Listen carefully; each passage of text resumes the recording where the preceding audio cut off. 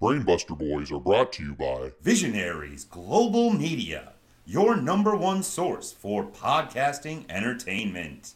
Visionaries Global Media, envisioning excellence on a global scale. First skipped message. Hey, Brain Boys! How's it hanging? Just finished up working out for the night? Yeah, it's 4 a.m. here in Connecticut, but this is when the men really get to work, and damn it, I'm a real man. Want to tell you boys have had a pretty good show last week, but I've got a few critiques. I've heard from the boy Triple H last week. No Japan talk here. I'm talking no anime, no Street Fighter, no World War II. I don't want to hear a thing about a dumpling. This is a red-blooded American show. None of that Japan talk. And also, what in the hell was that bell you used? Sounded like a little schoolgirl bell. That's not the sound I want to represent Monday Night Raw. Raw is my baby. Use that bell you use for NXT. That C show doesn't deserve it anyways. Now that was a real bell. Real balls on it. I want that for Raw. Now, don't forget to talk about Raw. Don't forget, I pulled you from the depths of hell of Turner. You know that man's a dick. And don't forget, if it wasn't for my greatness, you'd be covering that shithole of Ring of Honor. Now, I already got their best talent anyway, so why would you watch it? I'm off track here, boys. Have a great show, Buster Boys. You'll be hearing from me at the end of the week. End of message. To delete this message, press 7. To save it in the archive, press 8. To hear more options, press 0.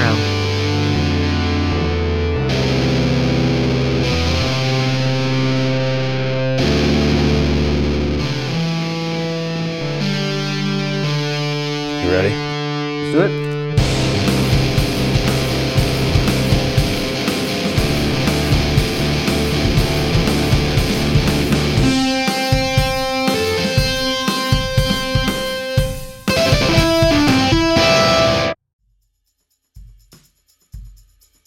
Rhea Ripley. Hey.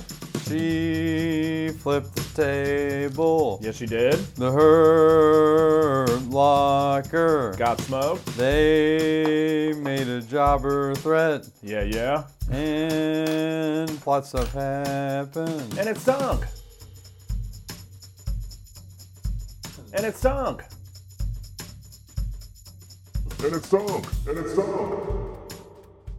Hey. All right. Welcome to the Brainbuster Boys, episode 16. I'm Brett Jagger along with Bo Rand. Hey, world. We can drive now in the United States of America. Hey. We have our learner's permit. Oh. It's for episode 16. Oh, sweet 16. It reminds me of when you got me on the Go Home show, which we had one of those this week. Oh yeah, we did. For NXT. Oh, yeah, we did. I currently am at home. Yeah. I currently am not, but I'll probably be sleeping here. Yeah, so who knows the next time you'll go home? Yeah. Maybe never. I don't know. Anywho, so we're back in the saddle. We made it through the first episode of the WWE era relatively unscathed, Yeah. I'd say. Yeah. We had one change that we'll get into here, but I will say another week on the sauce here, and I'll tell you what, Raw just does kind of drive you to put some sauce down a little bit. Yeah, I mean, we had some sauce whenever I got here, and then we went to Penn Station's Cincinnati East Coast Subs. And I'm going to get saucy right now. Well, we put malt vinegar on fries for the first time. Yeah. Which, any sort of peanut oil cooked fries, for those of you listeners out there who have access to that, you should put malt vinegar on them and ignore the smell, but also enjoy the smell because it's part of it. I had never done that before, and the smell threw me off. And when I tasted it, I'm like, wow, it's pretty mild compared to the smell. It was a nice little just touch. Yeah. I mean, I like vinegar. Yeah. See, I'm not I don't hate it, but it was good. I'm a big vinegary band. So, we're vinegary, and so I guess we'll just get, the decree from Mr. McMahon was we can't talk about New Japan and have to keep it to WWE, which makes sense. I mean, that's the company we're here for. And I mean, obviously, we wanted to tie it with guys that are in WWE now. But we had good intentions, Yes. and he interpreted them as bad, and he's the boss, and we do what he says. yeah, that's okay. And with that, I guess we're going to have to try and do our best to talk positively about the Monday Night Raw. Wasn't the best show I've ever seen. But yeah, you know, Raw is war, Yes, it is. and sometimes you fight a war in your head, whether you think something is good or it's bad. But like all wars that are fought, there are casualties and there are costs, and ultimately there's an outcome, yes. a victor. And So there's I- probably some income. And some income. And I think we just need to look at ourselves, regardless of the moral standing of who won or who lost, Yes. as the victor, and we should just kind of assume that, if you know what I mean. And take the spoils. Yes. And the spoils of Raw. So today's, speaking of another change, Total Recall, we are going to go to what I have claimed to be my favorite WWE match of all time, which will be Bret the Hitman Hart versus Stone Cold Steve Austin at WrestleMania 13. It's a submission match, refereed by Ken Shamrock before he came to WWE. As of us recording this right now on Thursday, we have not watched the match yet, and I'm very excited to watch it. It's been referenced on this show and other podcasts we've jumped on. And also, how have we never called him Bret the Hitman Hart? It's done. Consider it done. That's a little homage to the past. Yes, so that is going to be wonderful, and I can't wait to show you. Me neither. Plot kit! Plot kit! Plot kit! Ever wanted to make up your own wrestling story, but have not had the time, money, resources, workplace connections, upper middle class privilege, and organizational skills to do so? Well, we here at Tabula Rasa Toys have just the thing to fulfill those wrestling commissioner dreams. Introducing the Plot Kit. Inside, you can find all of the ingredients to enact your favorite wrestling plots. Take one of the 4 included amorphous blobs and turn them into your favorite wrestler. Color them if you so desire, only colorable with crayons. Leave them white if you're into abstraction. Build up the included ring made from cardboard and rubber bands, and use our wild, wacky, unusual library of weapons, chair, ladder, baseball bat, to build your ring and match. And then, all you need to bring is, well, creativity. Write plots where the babyface triumphs overall. Write plots where classic heel interference rubs the face raw. Write plots with a slight heel pivot. Write plots with the heel face turn. And with 4 wrestlers, you can even write plots with a double face heel turn. But wait, there's more. Write your own jobber graduation. Even write your own plot match. You can even do it like the proest of the pros do and make your plots go nowhere. Okay then, order the plot kit now and get free shipping along with the locker room drama set. Take your creative plots backstage for some big time plot movement. Just call toll free 1-800 or at tabularasatoys.com/plot kit. Don't let income inequality stand in the way. Buy a plot kit now and make those wrestling writing dreams come true. So, shall we get into Raw is War? Yeah, well, you know. You fight wars, and meat is raw. Yeah, so let's dig right into Monday Night Raw from March 29th. This will be the penultimate Raw before WrestleMania. Yeah, their go-home show. Yep. Well, the go home to the go home show. NXT is the go home because that's the one immediate. So we'll have a Raw next week. Oh. Prior to WrestleMania. Totally true. Yeah. So we go right into Stand and Deliver next week. But that is beside the point right now. And first thing I have written down, it was like they started off with Drew McIntyre backstage and kept showing him backstage a lot. As he was in search for some jobbers. So I wrote, Drew McIntyre is going to give the jobbers a good old Scottish ass kicking. And then we go right to the ring with the almighty Booby Lashley in the Hurt Business all strutting down in suits. Yeah. An MVP comes out and says he has an official announcement to make, blah, blah, blah. Lashley will walk in and out of WrestleMania the champion. And again, reiterating what he said last week, of anyone who takes McIntyre out, and this was Lashley at this point, anyone who takes McIntyre out will get a tattle shot. Do you remember he kind of mispronounced the word title, like kind of like fumbled over it? A tattle shot? Tattle shot. That means somebody's telling Vince that somebody's in trouble. But then things, Lashley recounts like the fact that the Hurt Business won't be there at ringside because they lost that match to Drew McIntyre last week. He says he couldn't count on him anymore. Yeah. And that they failed miserably and that he refuses to associate with incompetence. And then the other, Cedric and Benjamin are like, well, you wouldn't be champion without us, and some pushing and shoving. And then Lashley attacks Alexander and the Hurt Business is over. Yeah, then there's no more Hurt Business. They were shoved in the Hurt Locker, and now it's just hurt and pain. The healed business, maybe one day. Yeah, just pain. They need a Band-Aid. Well, so for us, at least, our second show, we hardly knew you, Yeah. I mean, they were, a very short business. They were. And it's kind of a shame they because... were in the red the whole time. You're right about that. It's kind of a shame, though, because just from following Twitter and reading about WWE and generally watching highlights prior to our employment here, everything I read, saw, and heard was that people really loved the Hurt Business, and they were just, a great faction doing great. One of the rare stories that was like built consistently well. Yeah. And just the reaction of them breaking up, like just shocked, just like, why the hell are you breaking this team up already? Like they were doing well. You're heading into WrestleMania. I'm miffed too. 2 episodes prior, like I don't know.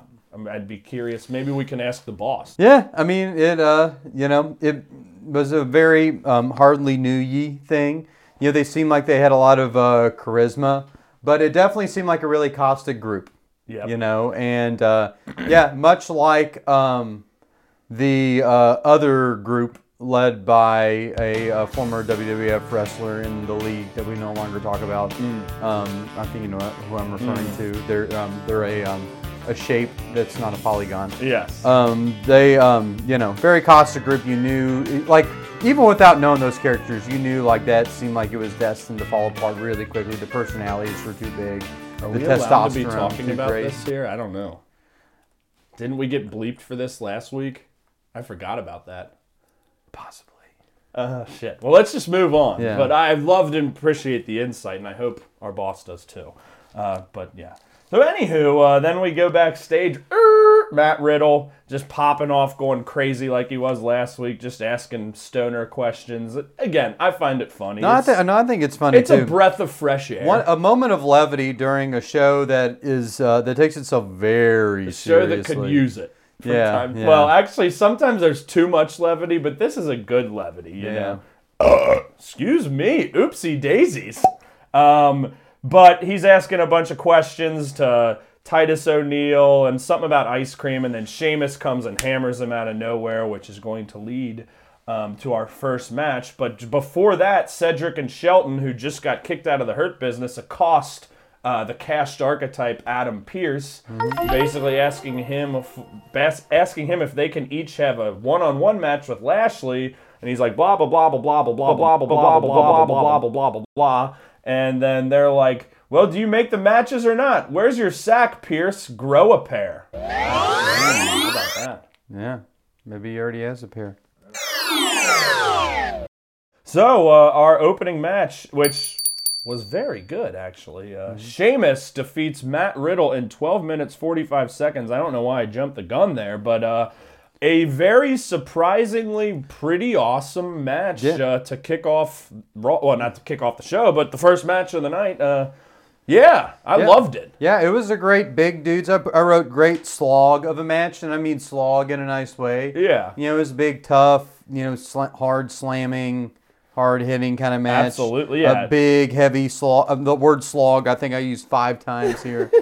I thought it was a really good match. I mean, Sheamus has opened up both of our Raws. He has, yes. And I think he's done well. Sheamus has been on a roll, yeah. I mean, he's like into his early 40s at this point, and he's been around a while. He's, I think a 3-time former champ, and I think he kind of was out for a bit with concussion but like, man, ever since I've, even just seen some matches he had with McIntyre before this, like every match is good. He looks strong. He's losing a lot, but he can afford to lose, but he still looks really good. Right. And he got the win tonight, or Monday night, which was great. And, Riddle, former MMA guy, like I mentioned to you, was in UFC. Like, it was kind of a clash of styles. The big brawler, Sheamus, and like, Riddle's still big, but more the MMA submissions, a little smooth. But yeah, they were throwing some big strikes the whole time. Big time. Yeah. There was a great suplex off the top rope. Yeah, where Riddle hopped from the mat up to the top. Yeah. And that was my first time seeing Riddle wrestle. And for going up against such a big guy like Sheamus, the dude can roll. Absolutely. Yeah, there was very impressed. It was just a lot of great back and forth, Riddle had a lot of kicks and good strikes. Of course, Sheamus with some brutal strikes. I wrote a note here, just because he's been in so many, big brawls lately. Sheamus in his very white, mayo-y complexion. I was about to say tomato-y. His chest is always like perpetually red. He's getting slapped all the time. You get all the strikes. Always red. Because last week I felt like his back was all red from the McIntyre match from Fastlane, but yeah, this was great. I even wrote at one point the action was too fast to keep up with, trying to keep notes and everything. But it was a blast. Remember the white noise, which is the Death Valley driver on the apron that Sheamus hit Riddle with, and it ended shortly after that. Riddle went for a kick. Sheamus caught him, hit him with a nut shot, and then the brogue kick for the 1-2-3. This, again, I was surprised at how good it was and really, really enjoyed it. Yeah, they, in both Raws that we've watched, have kicked off with big matches with their biggest characters.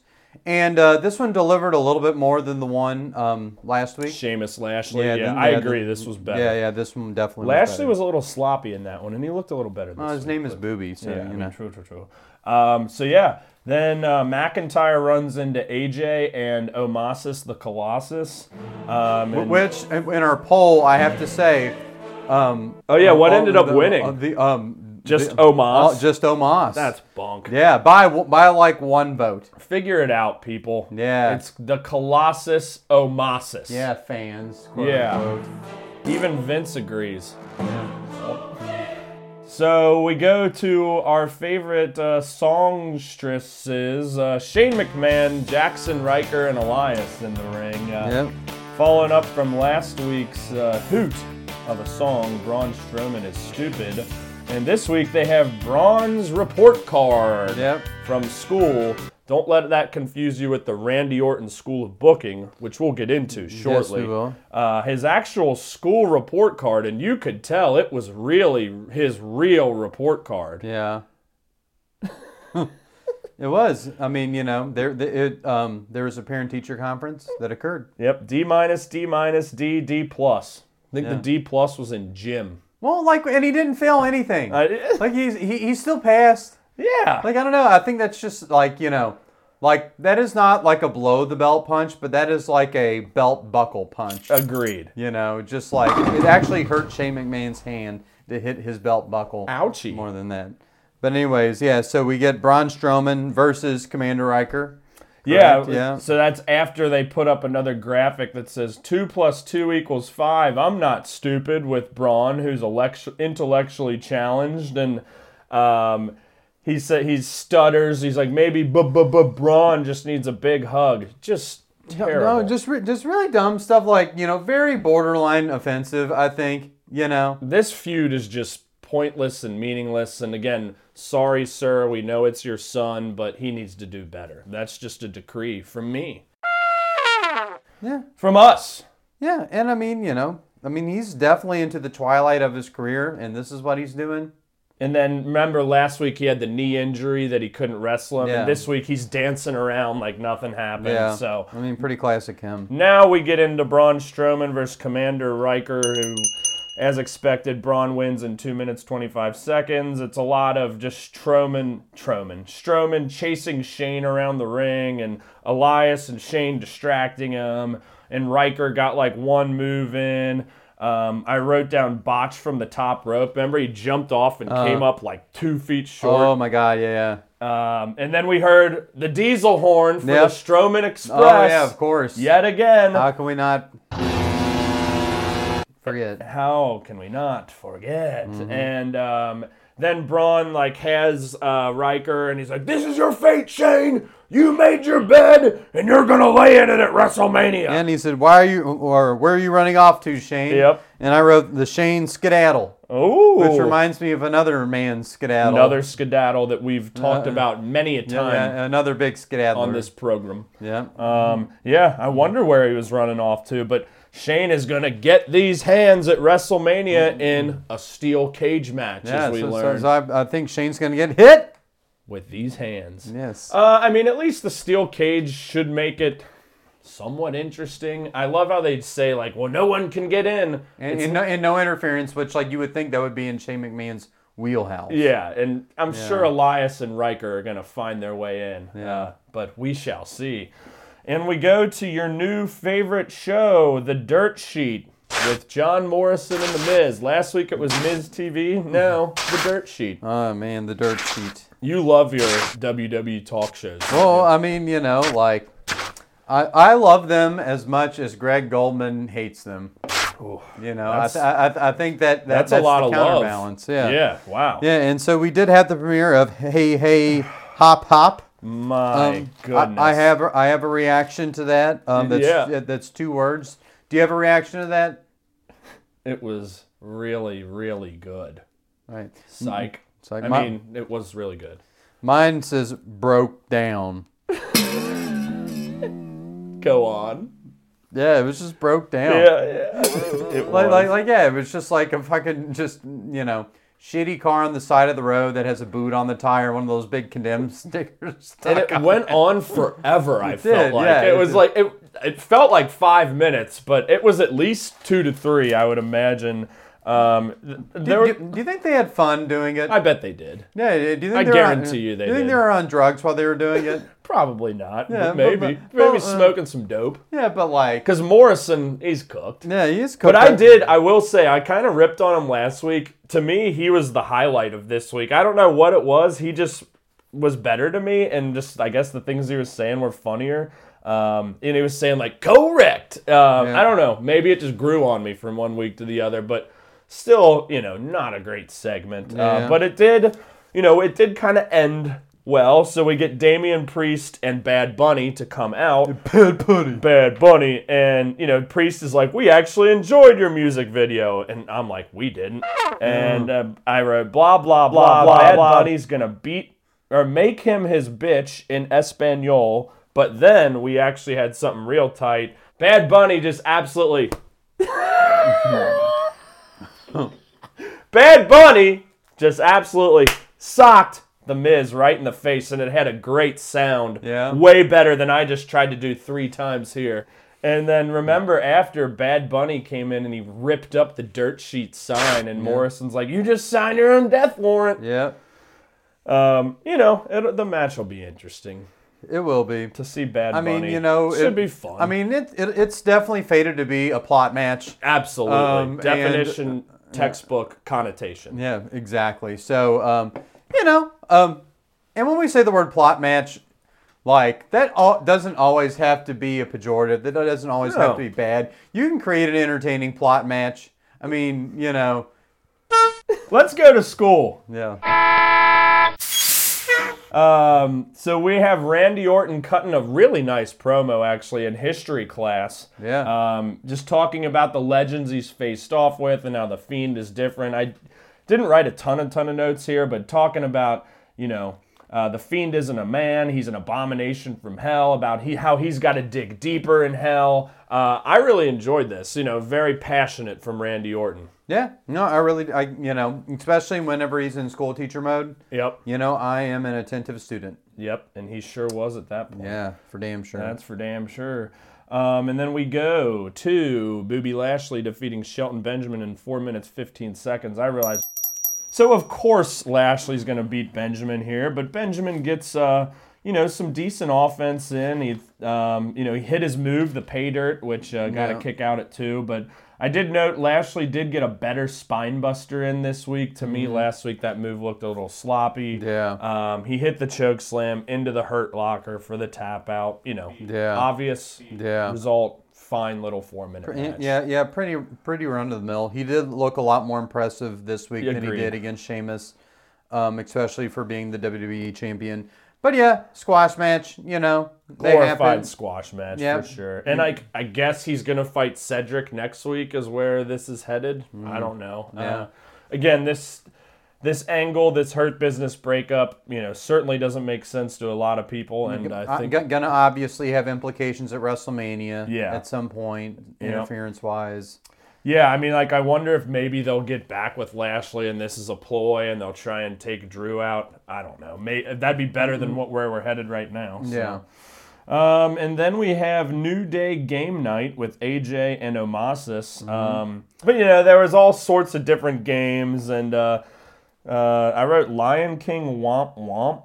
I don't know what that means. There was some hooting and hollering, but there was a game where they had to draw something, remember? And the New Day got Rocket Ship, and then the whole thing was AJ drew the sun, right? Omos couldn't even get the sun. Right. Remember, he was just standing there, just like he just couldn't get it. The time ran out. So it's almost like the same thing they're doing with Strowman. Are they just trying to make this guy look dumb? Yeah, which I think even beyond Strowman, this guy. Omos doesn't really have that much of a character that they've established, and it's just why? But he does start to show it at the end of this segment when he's like, enough with the games, and I'm going to show you both what I'm capable of. Yeah. So that's the first time he's shown really any personality other than just being a big guy throwing people. So I was happy to see it. Exactly. And then we had Xavier Woods defeat AJ Styles by disqualification in 8 minutes. Because Omos came in at the end and clocked Woods at to end it, and he threw Kofi over the barricade. And AJ ended up feeding Woods to Omos for the huge spine buster. Remember, he put his foot on him for the 1-2. So pretty tight. I did enjoy Omos and AJ getting one over on the New Day. Yeah, no, AJ Styles has been in 2 of the best matches I've seen in Raw. Yeah. Like I said, his character's a little butt rocky, but he definitely makes up for it in wrestling prowess. Yeah, dude. As you've heard a lot, he's one of those guys that before we came to WWE, you've heard a lot about. Sure. And again, he's in his, I think he's 43 at this point, but he can still rock and roll in the ring. Yes, he can. I did note AJ hit the Oshi-Goroshi, as we called it, which is kind of a neck breaker to the knee move that's done a lot in Japan. Great stuff. But yeah, happy to see Omos coming out strong. And then we go, I guess, back to school to recess to Alexa's playground. She's got a Jack in the Box, and she's talking about how Randy, all he did was weaken the Fiend, and then it's a Fiend in the Box. And some more creepy clown stuff. Yeah. More creepy clown Harley Quinn ripoff. And at WrestleMania, the Legend Killer dies, and then it was cool that they kind of panned over and the Fiend was sitting there on the swing. Yeah. It should be unique. Well, and one thing that they do some cool disorienting stuff. Absolutely, with the Fiend. Like to go back to last week, whenever he comes up, when they do those lights and that screech, that that is actually pretty good atmosphere. Good effects. Good effects that they do with that character. Absolutely. Yeah, I'm not talking bad about it at all. It is very strange and interesting, and it is pretty cool and different for sure. It should be an interesting match. So I'm intrigued to see what happens for sure. And again, we're jumping into these stories 3 weeks before WrestleMania, so we can only cover what we know. You know. So hey, yeah. Drew McIntyre goes backstage to the Jobber locker room, and he's just yelling, "Who's gonna step up?" Because Bobby Lashley put the hit out on him. The Jobber threat. So he's just waiting. Who's gonna step up? Who's gonna step up? And he's just furious in the locker room. Braun is in there, and he kind of gets face to face with him. And Braun's like, "I'm gonna come after you after WrestleMania. I got to worry about Shane." Riddle gets singled out, and I think Drew maybe, or he's like, I feel like I'm stuffed like a Thanksgiving turkey after Sheamus or something like that. He hits Drew Gulak, and I wrote down, why would anyone want to step up? Because they're just gonna get their ass kicked. Yeah, totally. It's just like, yeah, you get this monster guy, former champ, who's coming saying, who wants to step up? And if you do, you're just going to get beat up. Oh, yeah, squaring away, too. Because I think, what Booby wanted them to do was to, undercut him and take him out from behind. Yeah. Now he's stepping right to him. Now, face-to-face, the jobbers cower in their corner. So it's, that's life. Yep, but we did have him go to Ricochet, and Ricochet is ready for the challenge. And when that happened, I'm like, damn, if they give them 8 to 10 minutes, even that much time, it'll be great. And later on, we'll learn that it was not that much time. Nope. Naomi defeats Shayna Baszler in 2 minutes, 20 seconds. A lot of Reginald stuff again here, just distracting people. A lot of Flipperoonsky. Yep, a lot of Flipperoonskis. Yeah, Reginald's fun. Reginald, my name just kind of takes away from the match, though, Yeah, he kind of does, Yeah. I don't really like the angle of what's her name, the one who always oogles him. Is that? Nia Jax. Yeah, Nia who's Jax. with Shayna Baszler. That's why he's out there. Yeah, and that that angle that they kind of play way too hard, and it's the same note. It's middle C. Yes, sir, it is. Yeah. Yep. But Lana was out there with on commentary, and she threw Nia. Or no, it was Mandy Rose and Dana Brooke on commentary. Lana threw Nia into Mandy and Dana. A big fight broke out, and it kind of distracted Shayna. And Naomi got the win, the surprising win. And for some reason, that's not the last we see of Nia Jax and Shayna Baszler tonight. Yeah, boy, oh boy. And then we have a very interesting thing happen backstage with Asuka and Riddle. And Riddle mentions he's going to be facing Sheamus at Mania, which, great, I'm happy to see that match again. And he asks Asuka if people in Japan like scooters, and they kind of have a quick back and forth, and then it cuts to Riddle, and he's like, I forgot what I was going to say. And he just scoots off. Oh, and I think that was he just forgot. No, he may have just forgot, but Riddle's a geek. Yeah, exactly. Like he's been one of my favorite parts of these shows. I agree. I think generally people relief. don't like his bullshit, but I'm here for it. Yeah, I'm totally here. I mean, comedic relief that actually works for us. Yeah. And I guess my question is what are these people here for if you're not here for that at all? Yeah, if you're not here for Riddle just being a pothead clown forgetting his lines, what are you doing here? Yeah. Oh man, but for real, it is fun. Yeah. We enjoy it. We enjoy it. If you don't, then that's just too bad for you. But yeah, I agree. One of the more enjoyable parts on the show, which isn't saying a whole lot. Get a life. Adam Pearce, CA, overseeing the Ripley Asuka contract signing. You got anything to say? Oh, I got Rhea Ripley table flip here. Yeah. What'd you think about that? I don't know. I mean, Rhea Ripley has a intimidation factor that I think really contrasts the fun, of Asuka. But when Asuka gets in the ring. Yeah. But I like both of those, two contrasts. Agreed. I'm really excited for that match. Agreed, yeah. Because, they are both very fun, contrasting characters. And both they're great both wrestlers, as you'll see. Yeah. Exactly. Because you've seen Asuka, you have not seen Rhea, a contrast in size, because Rhea's real big, Asuka's pretty little. And and a contrast in this promo too, because it was Rhea being, the more demonstrative, I think you meant to say current Raw Women's Champ, meaning she's not going to be after WrestleMania. And Asuka's kind of cracking up, haha, you're overconfident. It ends up, she's like, I'm going to beat Rhea's like, I'm going to beat you at WrestleMania, take your championship, sign the contract. Asuka continues to laugh. Rhea flips the table, and agreed. Yep. Let's go. And then, like I just said, I forgot it was this quickly, Nia and Shayna come back out after just losing a 2-minute match, asking for a WrestleMania match. And Nia's like, I'll show you what brutality really is. I just wrote, terrible. That's Ripley's thing is, this is my brutality. And just dreadful stuff. I wrote slop after that. I'd say we'll just leave it at that. It was slop. How about that? Like the Slop Drop podcast, but bad because you guys are I tight. like the Slop Drop. Yep. Yeah. So we go into Ricochet versus Drew McIntyre. Drew McIntyre defeats Ricochet in 2 minutes, 55 seconds. I wanted 8 minutes. I would have taken 6. In the main event. Well, it turns out to be the semi-main because then Mustafa Ali comes in and just another match starts, which I wrote down for that one, like, missed entire match, because I remember you and I were just talking about the show and what our show and whatever else. But like that match, which was Drew McIntyre defeats Mustafa Ali in 7 minutes, 52 seconds. Yeah. Didn't Didn't seem like it because we missed most of it. But from what I did see of that, I do like Mustafa Ali. He's a great athlete. He was in this group called Retribution, which I don't even know if that's going on anymore. I've heard that was a huge flop.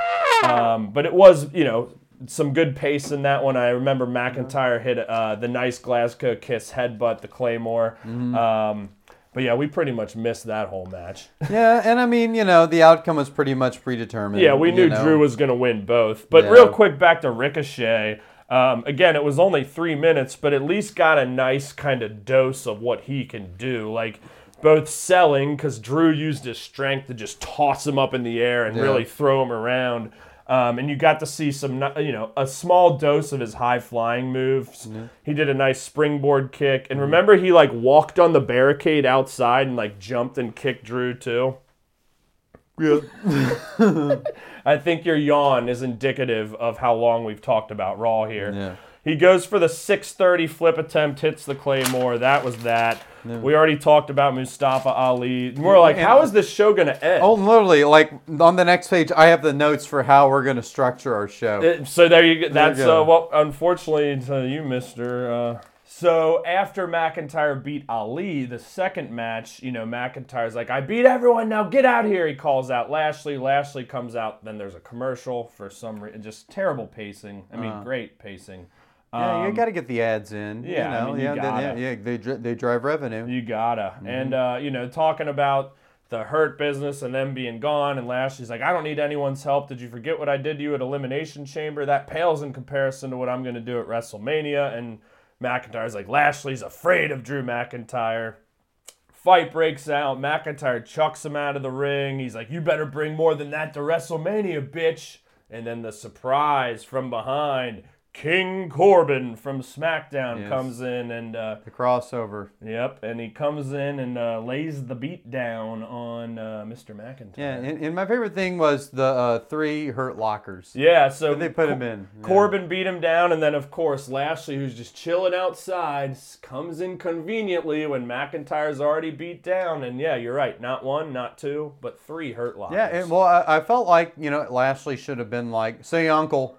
Yeah. It was one of those playground things. Like, I put you into it, then I laid you down, and I'm going to put the belt in your face and be like, it's a pit-a-pit and a poo-poo. And now I'm going to do it again. Yeah. And then he, doing it the 3 times, I think, obviously it was a surprise and sending a message. Yeah, sending a message and a big nod toward, what could come at WrestleMania. But, it seemed a little playground to me. Yeah. And we were already on Alexa's playground earlier. So, thankfully, we are through another episode of Raw.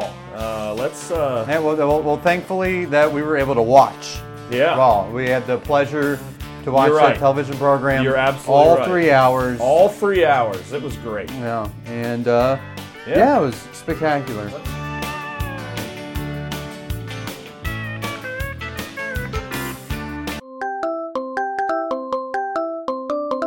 Hello, this is the Brainbuster Boys.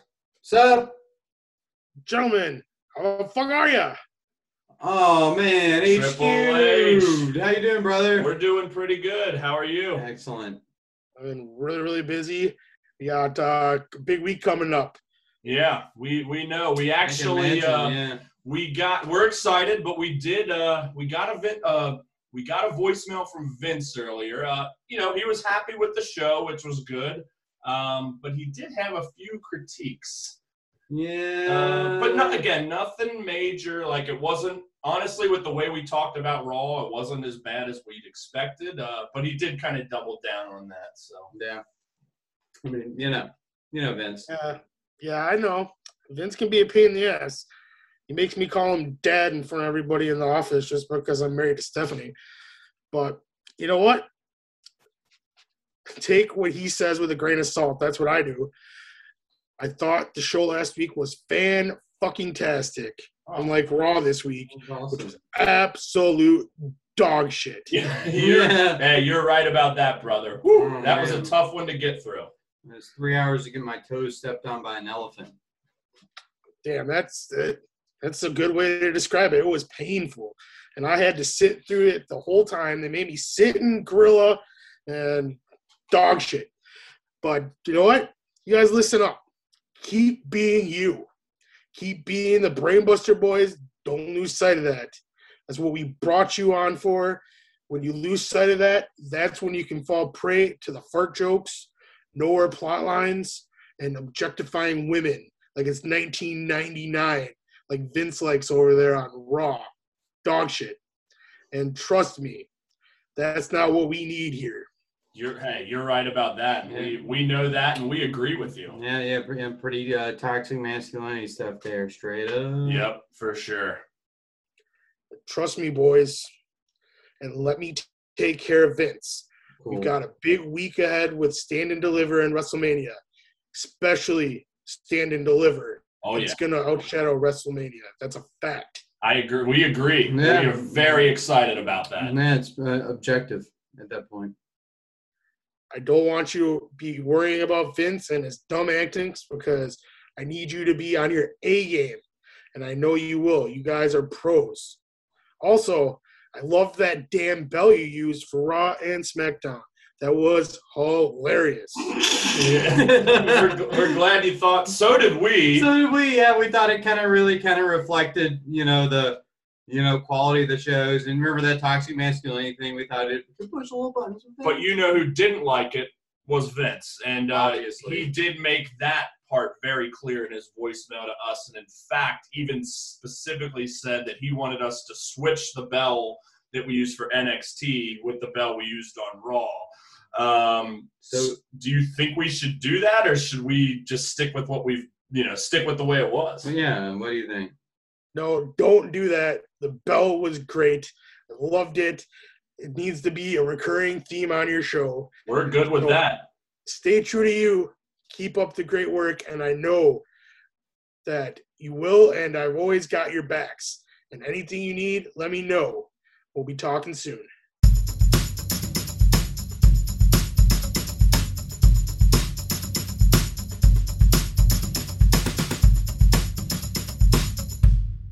Let's go on to the C show, as Greg Goldman's NXT, as our boss calls it, which is in my other notebook this time. Where did I put it at? So NXT, here's the go home show from March 31st, and we kick it off with our guy Cameron Grimes defeating Roderick Strong in 11 minutes 47 seconds. Great opening competitive match. I love the ending with Grimes pulling out the Undisputed Era wristband out of his trunks, and as Strong picks him up, he drops it on the ground, and Strong sees it, and he's like, oh no. Didn't you say that was like a callback from an older era of wrestling? Well, so it was just the group that they were all, so kind of just that maneuver, like that heel tactic, kind of like pulling something out of your trunk. Like, I think we've seen it in some matches with like brass knuckles or like, it's just kind of like classic 80s heel tactics that Grimes pulled. And I just thought it was very slick. Yeah. And so the wristband was Undisputed Era, which was the group, Strong and Cole and O'Reilly and all that. Right. Like, he's still clearly having a lot of feelings about as he picked up the armband and was like, oh no, what do I do? Yeah. And Cameron Grimes clocked him with the Cabin for the win. But a real nice opening match here to kick off NXT. Yeah, and a great win because I like Cameron Grimes. He's my favorite character that I've come across in this WWE era. To the moon. To the moon. Just a great back and forth match. I like that they referred to Roddy Strong as the Messiah of the Backbreaker. Grimes. Oh, I sorry. was Go going to say ahead. Cameron Grimes had a great one-man Spanish fly. I was just gonna say, and he almost like landed on his head. Yeah. But yeah, just good stuff here. Yes, sir. Oh, and also we forgot to mention in the opener when Grimes was talking, he referenced the intellectual property again, but instead of shock the system, which was Undisputed Era, it was Grimes the system, which we're certainly here for. Yeah, which statement makes a lot more phonetical sense. Yep, we're here to grind the system. So we Grime it go to grime it up, grime time. Grime time. We go to a Karrion Kross training promo who says he's going back to the basics. And I said, we'll see. Yeah. But I recounted this when we watched, we kind of ripped on Kross a little last week. I thought this promo was pretty good. One of the and it wasn't on a live microphone. So there was the benefit Showed a little of bit that. more. Yeah, it probably had more takes to be able to do it on. Exactly. It had a little bit more of a dynamic vocal range and just. But it was more good and cut with some character. good training footage. It was enjoyable. Yeah. It was good. Then I just wrote Walter is sick Yeah. because I think there was a nice. No, you said it audibly. Yeah, I did. you Yeah, it was during a promo. So then we have one half of the NXT Cruiserweight champions, Santos Escobar, issuing an open challenge and saying that he indeed runs the bingo around here. Yeah. Which I don't know what that means, and he says it during the match, but I love it. And B-52. That's right. You sunk my battleship. He was born a champion. He's the Emperor of Lucha Libre. It's not a nickname. And Prince Pretty Tyler Breeze, who was in NXT for a long time back in the day, went up to the main roster. Now he's back. Comes back to accept the challenge, where Santos Escobar defeats Tyler Breeze in 10 minutes 40 seconds. But jeez, another pretty solid match. Again, none of these matches on this show this week or last week blew me away, but they've all been good. And, it means something, and there's some urgency. Yeah. And Breeze looked good here. He had some nice flurries of offense. Put him in a sharpshooter. Yes, sir. Yes, sir, he did. Escobar really had to struggle to get to the ropes. Yeah.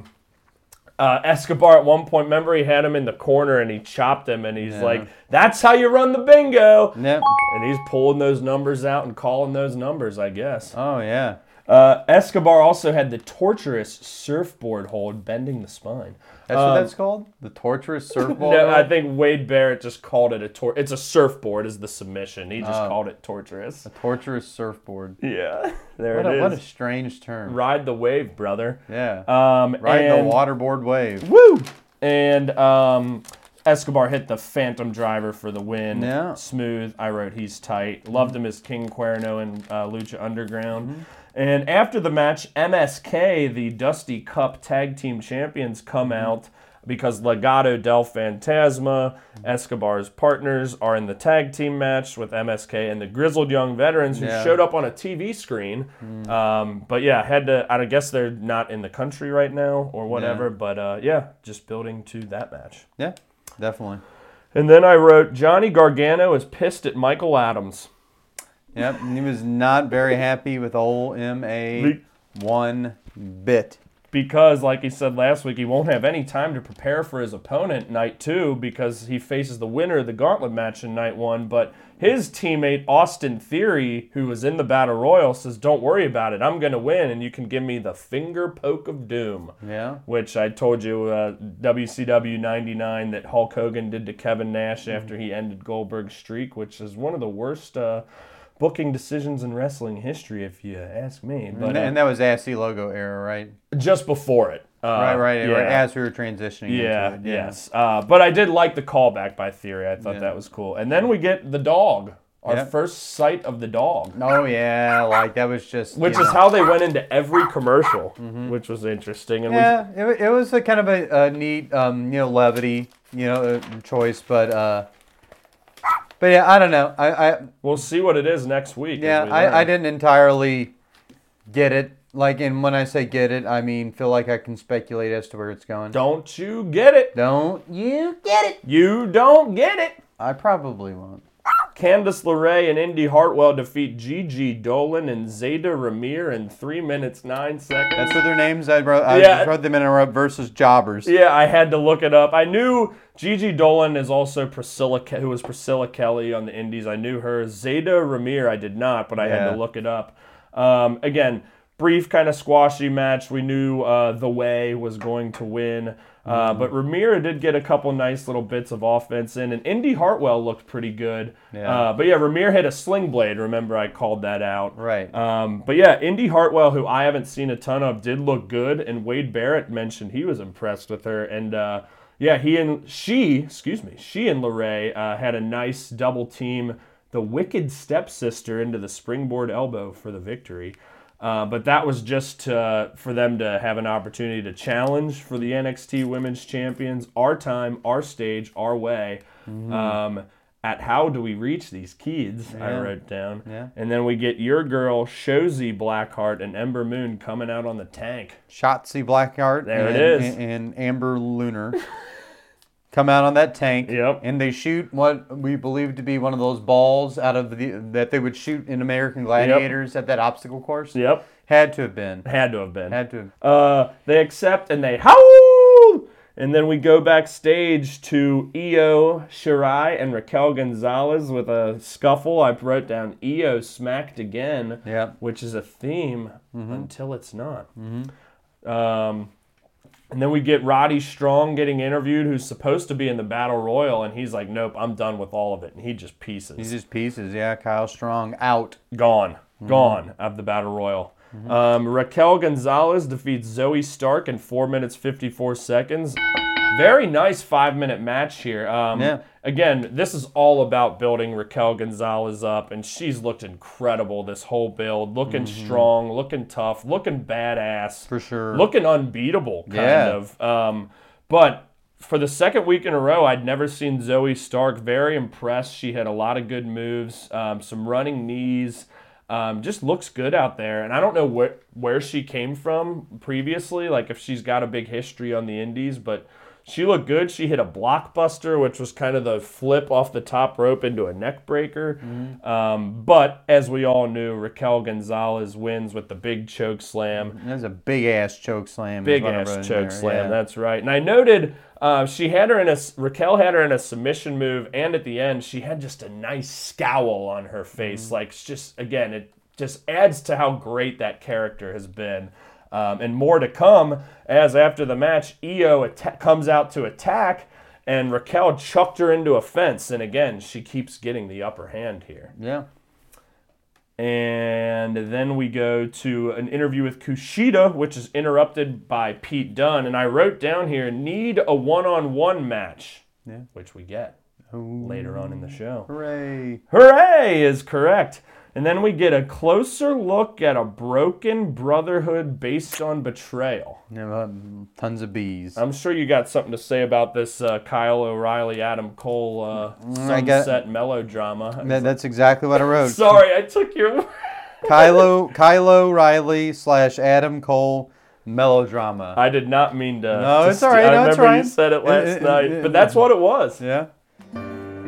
It was? It was just a lot of, kind of hitting the same notes as sort of last week. We're mad at each other. Well, it kind of recapped the whole storyline. And, it was done it took it all the way back to when they met. It's like we met in 2009 and kind of literally a broken brotherhood based on betrayal. But the sappy music aside, it was a great video package building up the match. Yeah, and I mean, after watching Kyle O'Reilly in last week's Total Recall, yes. I know what he's got. Yeah. I'm just excited to see, because that just seems like, what NXT is going to be featuring in How Can I Reach These Kids. And Adam Cole also very legit. And you've not seen him before. Yeah, so that should be very exciting. Absolutely.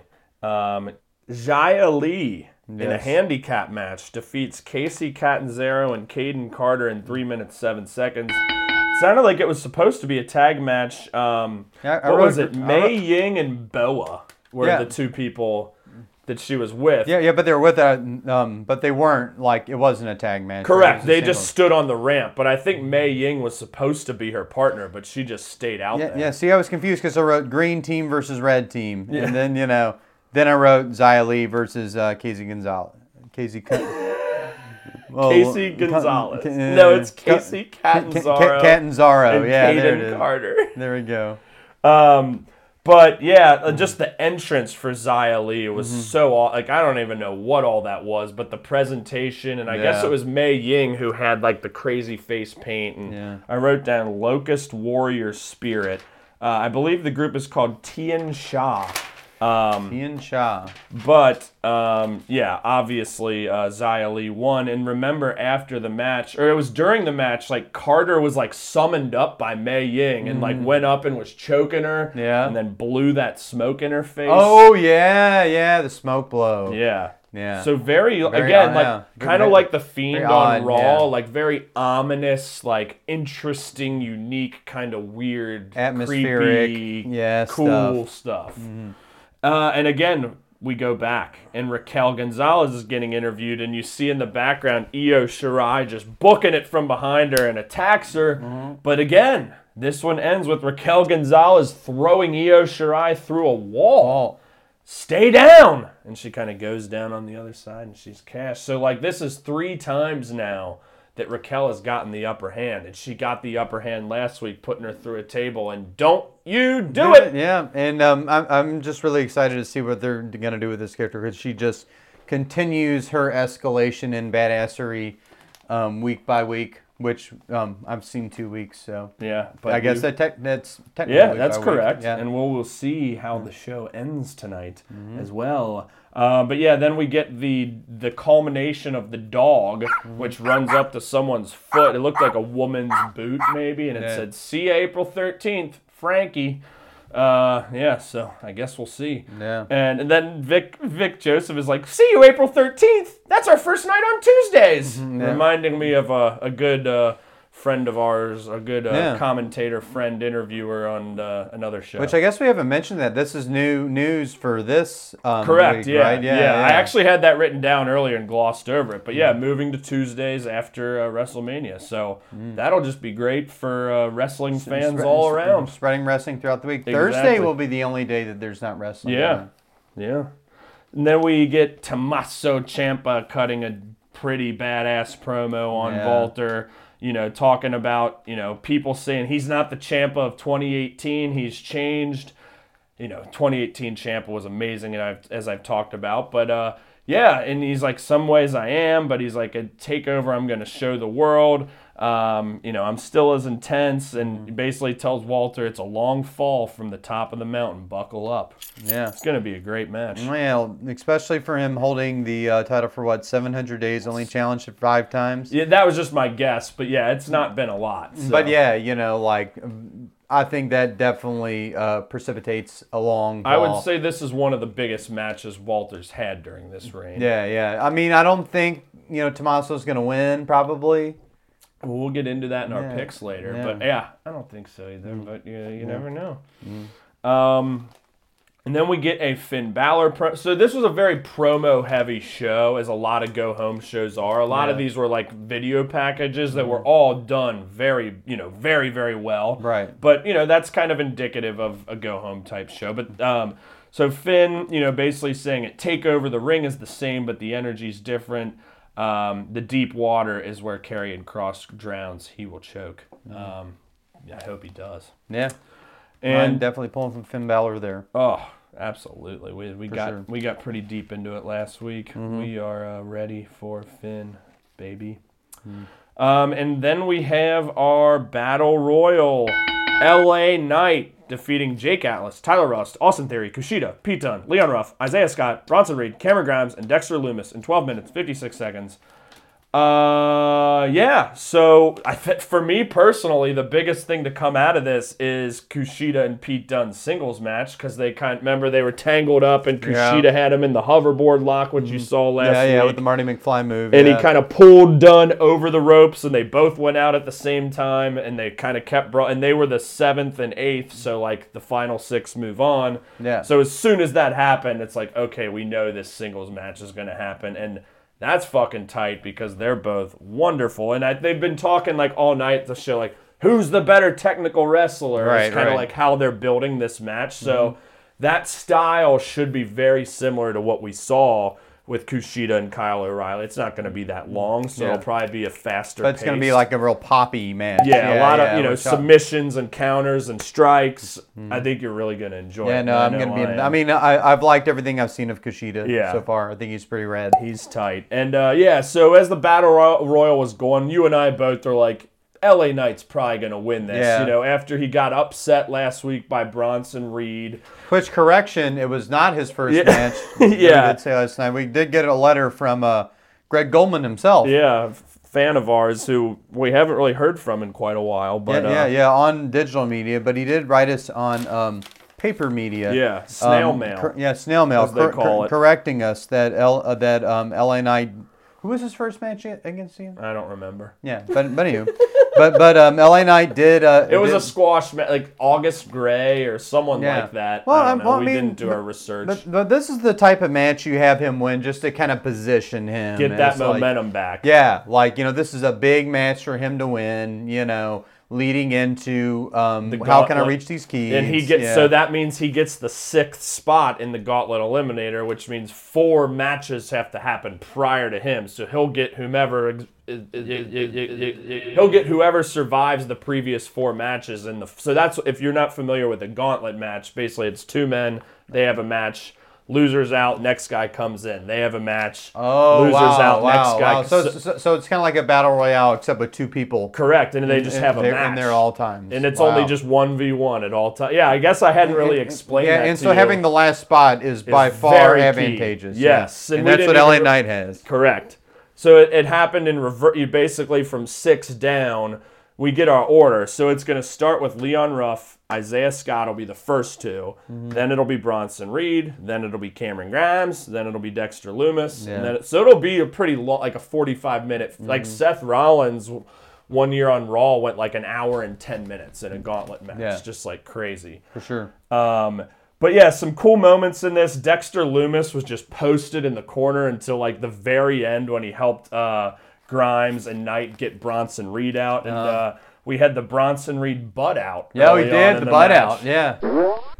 What Super Smash Brothers character is a butt? Oh, King K. Rool. Oh, wow. Yeah. And Bronson Reed is a lot like King K. Rool. And Austin Theory had his feet in the air. And then you're like, yeah, he's not out. And I'm like, yeah, you're right. And then he kicked up and his feet just hit the ground. And that was that. No finger poke for him. Nothing.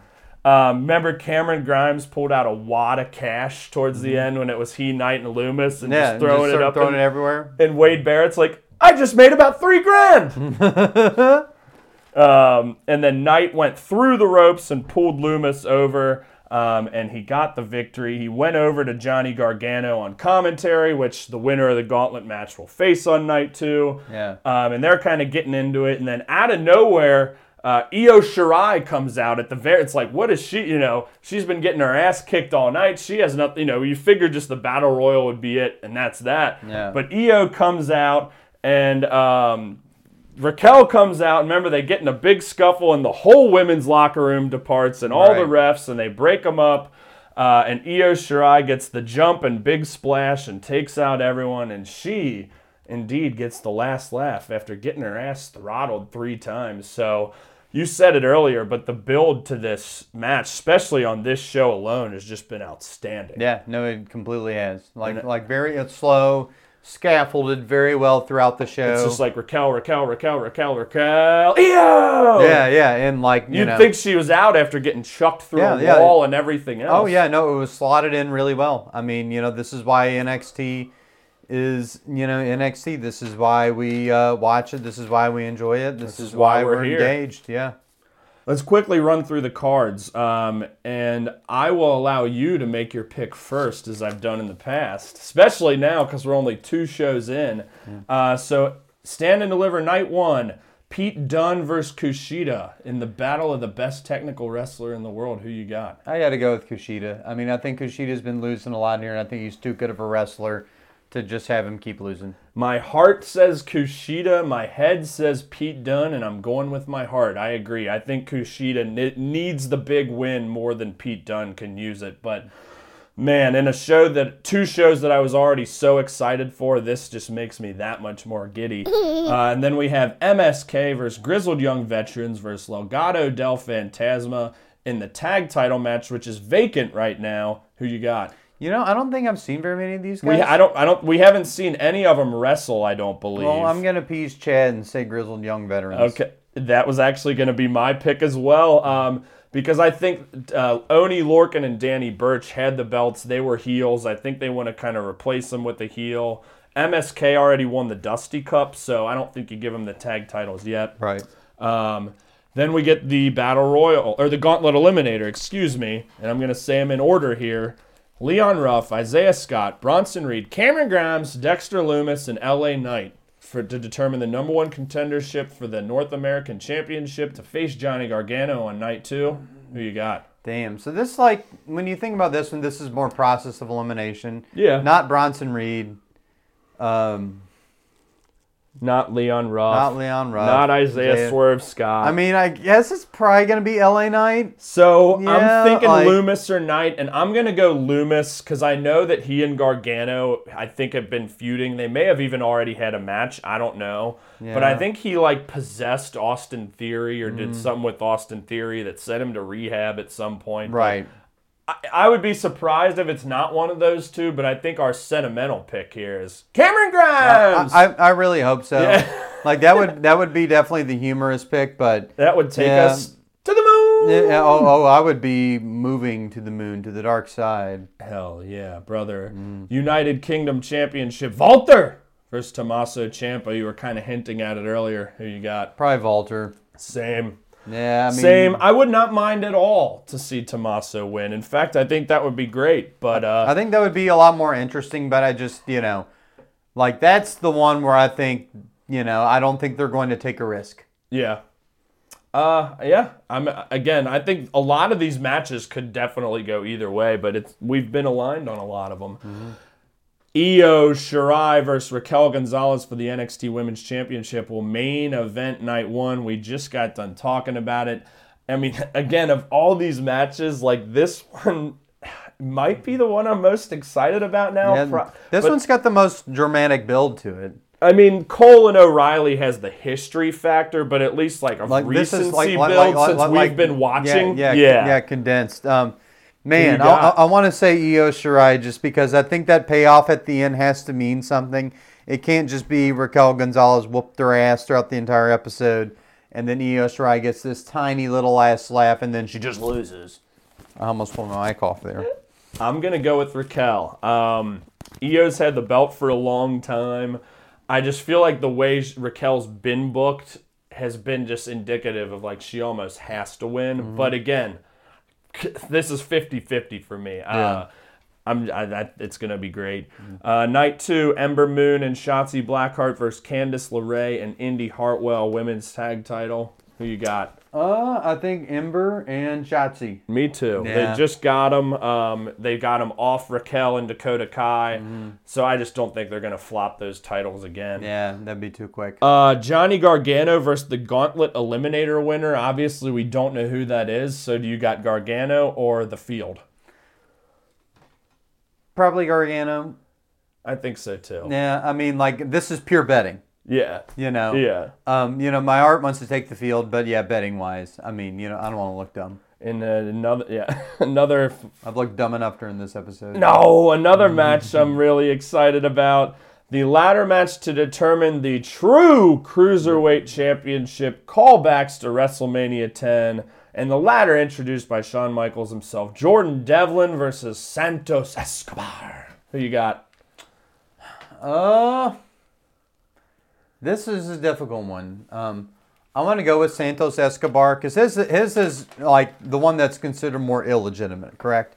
Yeah, Devlin had it first. Yeah, definitely had it first. Yeah, I kind of want to go with Santos Escobar here. I think that would be the more fun result. And in a card on both nights where it seems like, there's some results that are going to be compelling matches, but like predictable outcomes. I think this one, I think they'll have some fun with this. I think it's going to be great, and I'm also going to go with the Emperor of Lucha Libre, Santos Escobar. Adam Cole, Kyle O'Reilly, unsanctioned match. We've talked more about it last week than this week, but again, this is going to be sickening. You got? I haven't seen Adam Cole wrestle yet. That's so true, Like, yeah. it's very difficult. Yeah. But know that he was a champ for like a year, you know.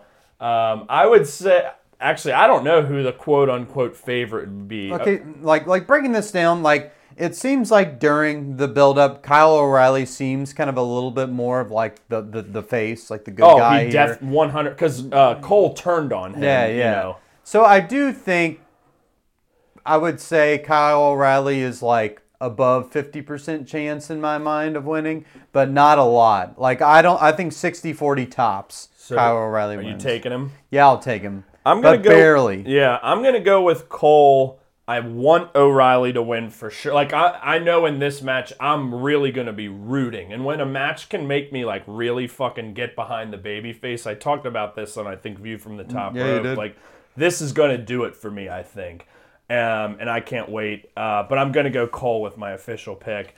In our main event of night 2 for the NXT Championship, Finn Balor defending against Karrion Kross. Your pick is Finn Balor, fuck Karrion Kross. This is another head versus heart for me. Heart says Finn, head says Karrion Kross. Unfortunately, I'm going with my head this time. Kross was not beaten for the title when he had to give it up due to injury. Man, as I talked about last week, I really, really, really, really want Finn Balor to win, but I think it's going to be Kross. But man, I can't wait for these shows. It's going to be awesome. Yeah, no, it seems like it's going to be a whole lot of fun. Mm-hmm. All right, I guess it's ad time. I was just handed this ad, so, hey, motherfuckers. You want this commercial to be the thing that fucks your life straight up? Well, fuck that pause button. It's Zanny Burgers. You think benzodiazepines are some wild shit? Well, you're not wrong. Our scientists at LabCorp have found a brand spanking new way of getting you that bustling badass benzo buzz. Let me tell you about all the fucking incredible benefits from Zanny Burgers. You can buy them frozen, raw, unpasteurized, pre-made, pre-cooked, already cooked. Zanny Burgers are a brand new, au natural, all organic way of taking the edge off so you can go from a lively cookout to everyone sprawled out in the driveway. Or slap your favorite cheese on and slide it down your gullet before Monday Night Raw. 7 out of 19 doctors agree it improves the viewing experience of that specific television program. Zanny Burgers are made by the creators of hand sanitizer, and it is highly recommended to use both products at the same time. In fact, they can be consumed simultaneously. Slather some on while lying on the floor in the handicapped stall of a public restroom. Okay, I guess we'll move right on.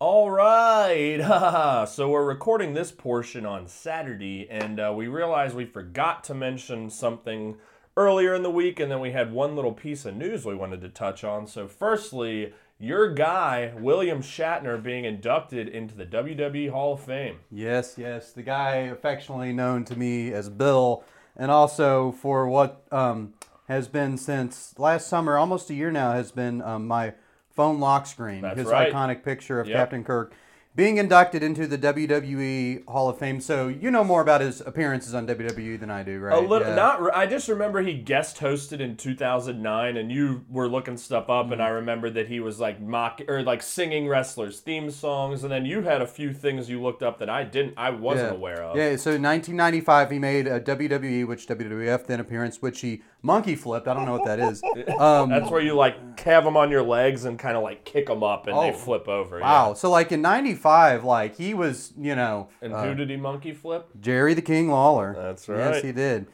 Who he ultimately inducted into the WWE Hall of Fame in 2007. Yeah, so, he, appears like, he seems like he's got a lot of friends in weird places. Yeah. He's going in with, I guess, worth mentioning, the entire NWO Yep. is being inducted this week. The Bella Twins, Kane, the mayor of a small town Yep. of Tennessee, Rob Van Dam, Yep. the British Bulldog, JBL, Molly, I almost Holly. called him Molly Hatchet, Eric Bischoff, and the Great Khali. Great Khali, one of the worst wrestlers of all time. Well, going he into was the on Hall your of Fame. he was on your Mount Rushmore He bad, sure was, right? yeah.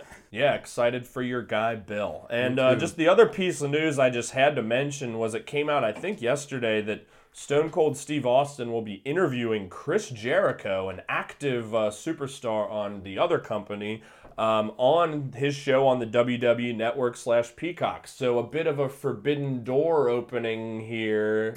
But I just thought it was very interesting that Mr. McMahon was, signed off on this and cool with it. And I'm very, very excited for the interview. Literally, my two favorite wrestlers of all time. It's pretty cool. I'm pretty excited for that. It could be a forbidden trapdoor. Ooh! You got that straight, brother. Okay, well, let's ride right into Friday Night SmackDown of April 2nd. And just like last week, we had the YouTube clips, and we're just going to do our damnedest with that. But it started out with Edge, after looking like some Just for Men or some beard and hair darkening up. He finally liked what he saw in the mirror as he looked in. He said he was biting, swinging, ready to do whatever he needed to do, and he finally saw the Rated R Superstar. And I like this promo a lot because Agreed. he began in a very restrained manner of speaking, and it's a good break because a lot of your young guys will get up there and they'll just start yelling. Yep. Immediately. And I guess it gets people's attention. I guess it makes sense. But he kind of built it. Crescendos, yeah, that's exactly what I was going to say. And it makes me realize this is why they keep guy 50 years like him around. Yes, he's a stud. Yeah, this is why, these people, stay relevant. Yep. And, He said he finally woke the hell up. Roman and Daniel both aspire to be him, a WWE Hall of Fame legend, because he's already in it. That is... Oh, and then he mentioned briefly about the concerto he almost hit, and that he's going to do it at WrestleMania, and it felt so good. But excited for that match, and definitely more to come later in the show. for sure. So we go into the first match, which is Chad Gable, Otis, and the Dirty Dogs, which is a name I was unaware of. For now, we know the SmackDown Tag Team Champs Dolph Ziggler and Robert Roode defeat Rey and Dominic Mysterio and the Street Profits in 9 minutes 35 seconds. This is probably the match, it's only a 4-match card. One was 30-something seconds. This was the match that had at least the most ring time that we got to see from the YouTube video. And, each guy got a nice little showing from what we saw here. Right, yeah, and especially the Street Profits, I came away. Montez Ford especially looked great. He was the hot tag, like you said. He came in, high flying. Yep. Those guys are definitely people... they left the top flight impression on me. Yeah. They're the people I'm like, whoa, I want to see more Angelo of you all. Dawkins from Cincinnati, Yeah. I mentioned to you when we watched, so we love him. Ray and Dominic both got some flips outside. I agree. Montez Ford looked the best in what we saw. But we got the sick deadlift German from Chad Gable on Montez Ford when he just lifted him up and slammed him. And then Otis follows up with the flying bulldozer. Big for ass the victory. Big ass belly flop. And I was surprised to hear that I guess these teams are in a 4-way tag title match next week on SmackDown. Kind of a bummer they don't get to make the WrestleMania card, but who knows? Maybe that match will spill into something that can happen at WrestleMania. But So I guess there was a bit we didn't see about Paul Heyman wanting a hold harmless agreement because of what Jey Uso might do to Daniel Bryan in the Street Fight main event. So always loved Paul Heyman. Unfortunately, didn't get to see him. But we cut to the unshakable Seth Rollins in his insane tie-dye pink and purple suit. What did you think about that? Yeah, I used cloudburst with a question mark in parentheses. Yeah, I mean, I like this suit, but one thing I guess I kind of noticed from this is he's there. Corey Graves is wearing that floral suit, being the mediator, and then you have Cesaro wearing the pinstripe. Just slick. And it seems like, this seems to be a motif that I'm noticing in WWE where their heels are given more flash and flair. Yep, very good. And the faces are much more businesslike. Yeah. Much more serious. And that seems like a little bit of DNA from the Attitude Era, kind of still carrying over.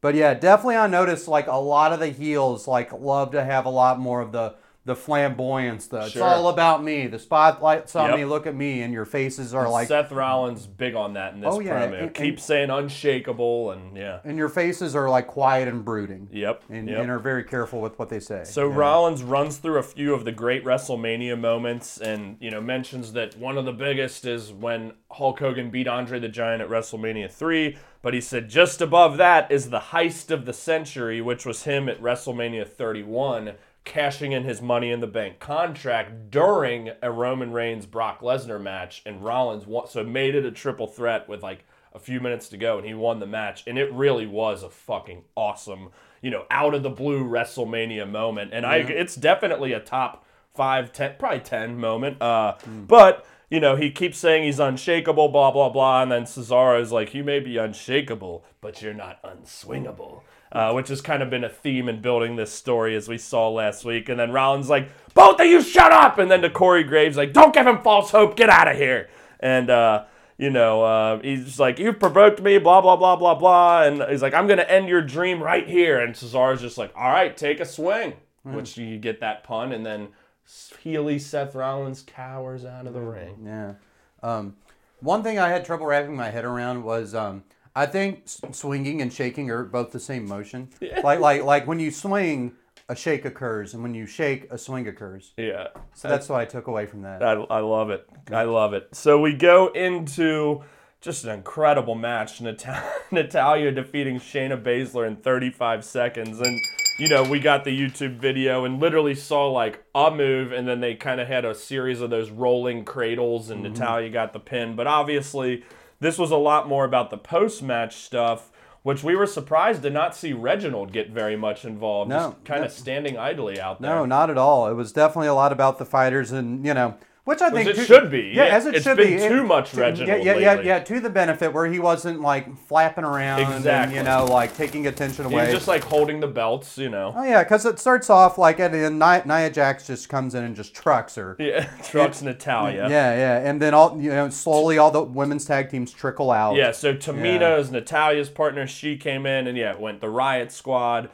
who you hadn't seen yet, who I like, Liv Morgan and Ruby Riott, Mandy and Dana Brooke, who you've seen, Lana and Naomi, who you've seen, and they each kind of took turns getting the upper hand and getting their moves in. Right. But it ended with Natalya and Tamina standing tall. I don't think there's a match announced here, but I'm guessing we're going to get some multi-team match at WrestleMania with this. Probably, yeah. It seemed like that's kind of what it was headed toward, and you said the card hadn't been completely finalized. I don't think so. I mean, they'll always throw in some late additions, so I mean, it could have already been announced and we don't even know it. But perhaps. Yep. Yeah. So then we go to Sami Zayn's red carpet premiere, which for us kicked off with him introducing Logan Paul, kind of picking up from last week when he invited him. Sammy with this sparkly pink and gold suit. Before we kind of dive in, before the trailer and whatever else, did you like this segment better than last week's KO show?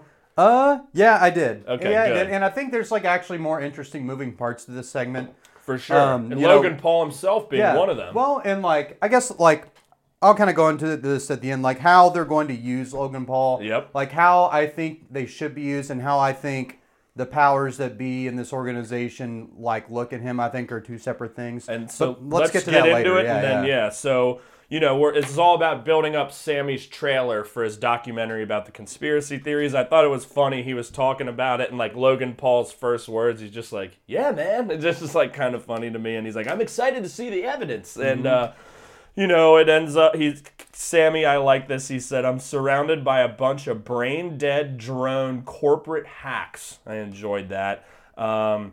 Logan Paul said it would be a pleasure to be Sammy's guest at WrestleMania, and Sammy starts, yeah. And then we finally see the trailer. What'd you think of the trailer? I wrote pure goofiness. Yeah, I'd say that's one way of putting it. I kept wondering, what does Logan Paul think about it? It definitely is one of those things that's just made to be a trailer. Rated T for truth and T for trailer. Yeah, made for enlightened audiences.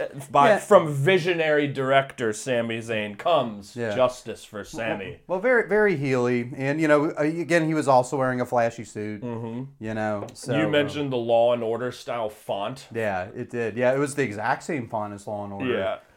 If I'm not mistaken. It was big undercarriage show. Yeah, there. He mentions how he's developed a strange dislike for zebras, and then it shows like the zebras grazing in the field. Like there were some fun moments in this. There was a lot of like flat Earth talk, just like building into the conspiracy thing. But it ends, and then of course, he asks like Logan Paul, like, "What do you think about it?" And he's like, "Eh." And then Kevin Owens from behind stuns Sami Zayn.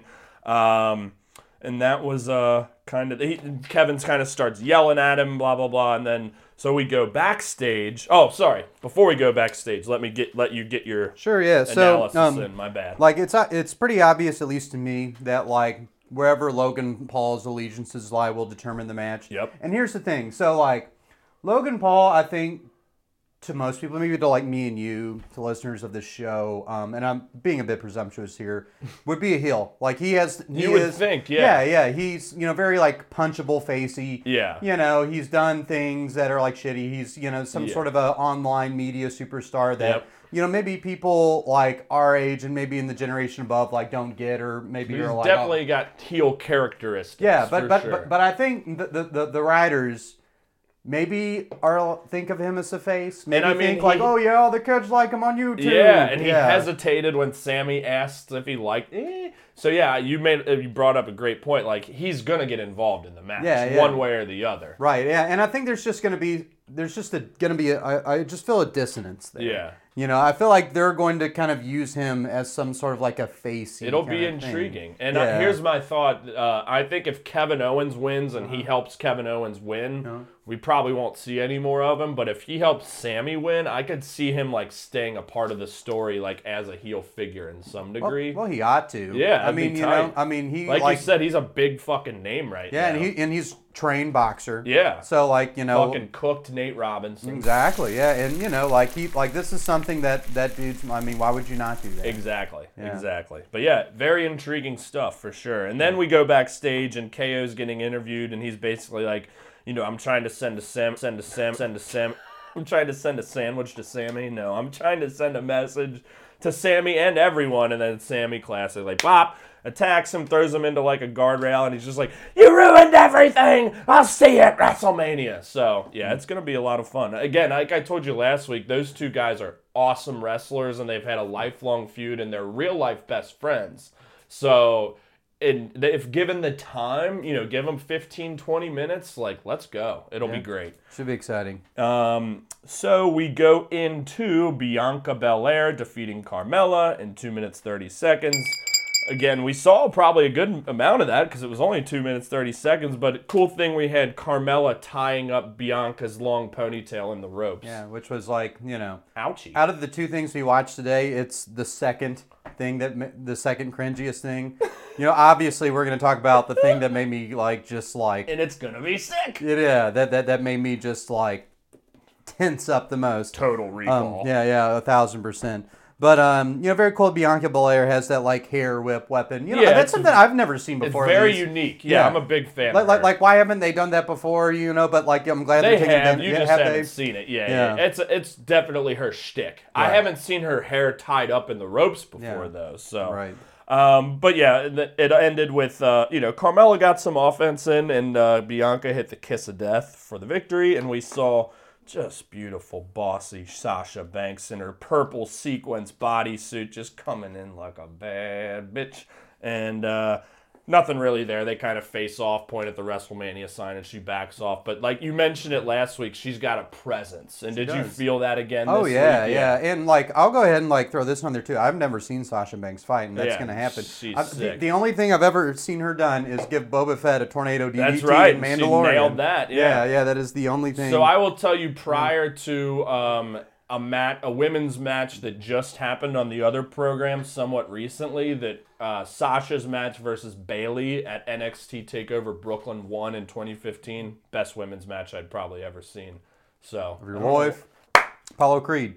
Yes. So, yes, Ba-da-da-da. Apollo Crews with his new Nigerian accent. I mean, it's been new for a few weeks now or a month or whatever. But, yeah, I like the promo. It was brief, but he is challenging Big E to a Nigerian drum fight where his Nigerian ancestors are going to drum along to Big E's bones cracking from his fists. That sounds pretty dope. Sounds pretty cron. Throw me in there. Really liked his sort of costume and the cool like lime green background. Yep. Like I think that was in terms of agree. set design probably one of the coolest things. And honestly I generally like SmackDown set design a little bit better. For like sure. we have red, we have yellow, and we got the blue of SmackDown. Yeah. The blue of SmackDown for some reason. Pops. Yeah. A little mo.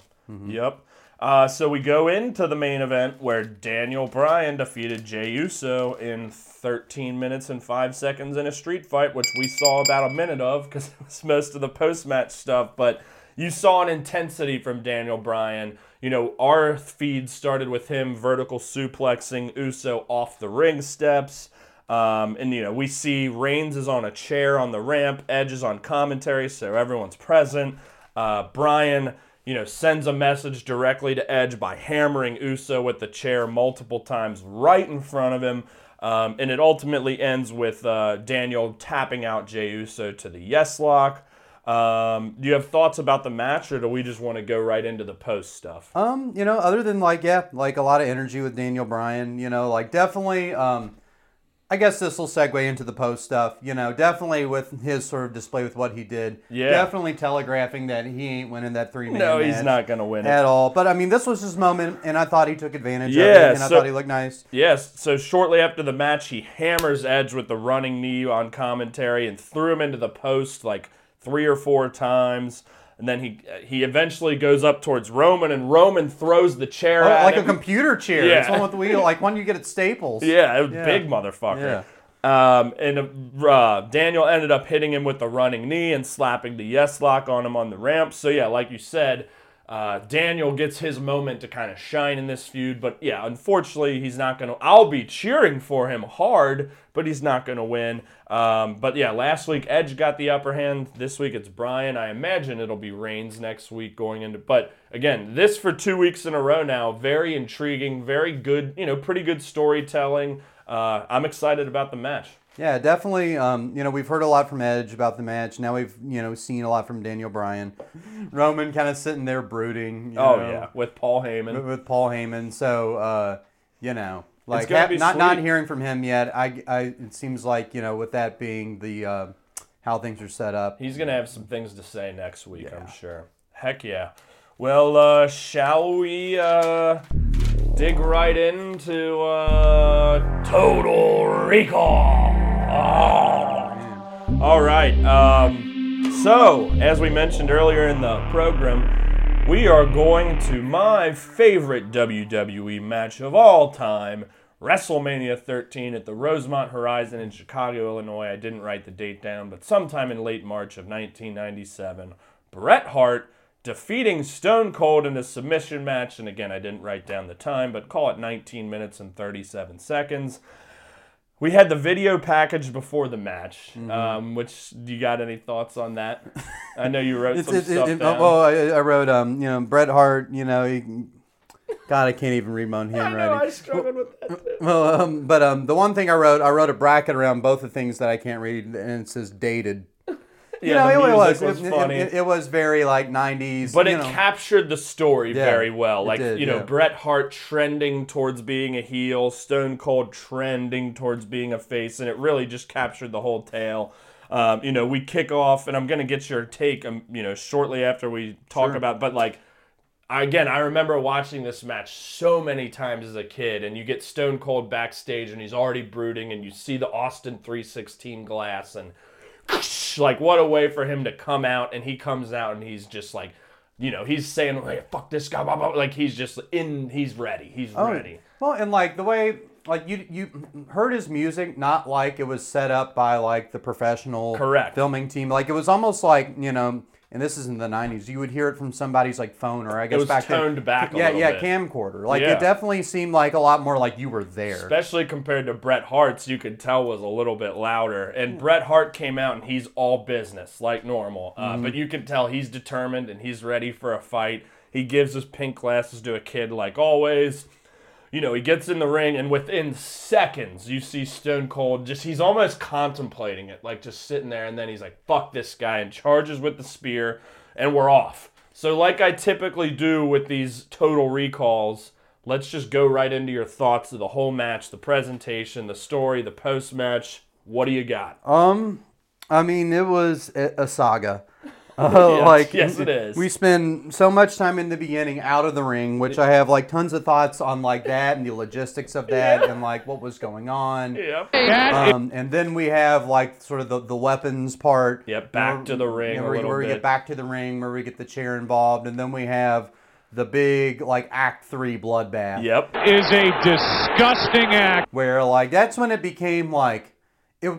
Like, I would say the word hard to watch in a compelling way. Yeah. Where I was just, like, kind of, like, on the edge of your bed. Yeah. You know? You sure were. But I was, like, kind of, like, cringing inward because I was just like, my God, like, you know, how much more... It's a lot of blood. It is. How much more can Stone Cold take? Yeah, like, it seemed, you know, very, very dangerous. And it seemed like a real fucking fight. Like, Dude, you know? when I mentioned it before we started, it's like... From the moment, the moment before the bell rings in the beginning till the bell at the end, it's just non-stop intensity. And yeah, like they go all over the place. And again, that ending. I mean, imagine, I saw this, I was 9-10 years old, and it's just like, what is this? This is incredible, whatever this is. And just Stone Cold with the blood pulling up, like, yeah, what'd you think of that ending? The passing out. Yeah, I mean, like, I feel like it was the only way it could have ended. Exactly. Like, there's no way I think you could have written it where when you do that for the first 19 minutes or whatever. Where Stone Cold taps out. Like, there is no way. You know, that is like the logical endpoint. And he can't win yet, you know? Yeah. So before we kind of really analyze this from top to bottom, I want to bring up something that you and I have talked about off air.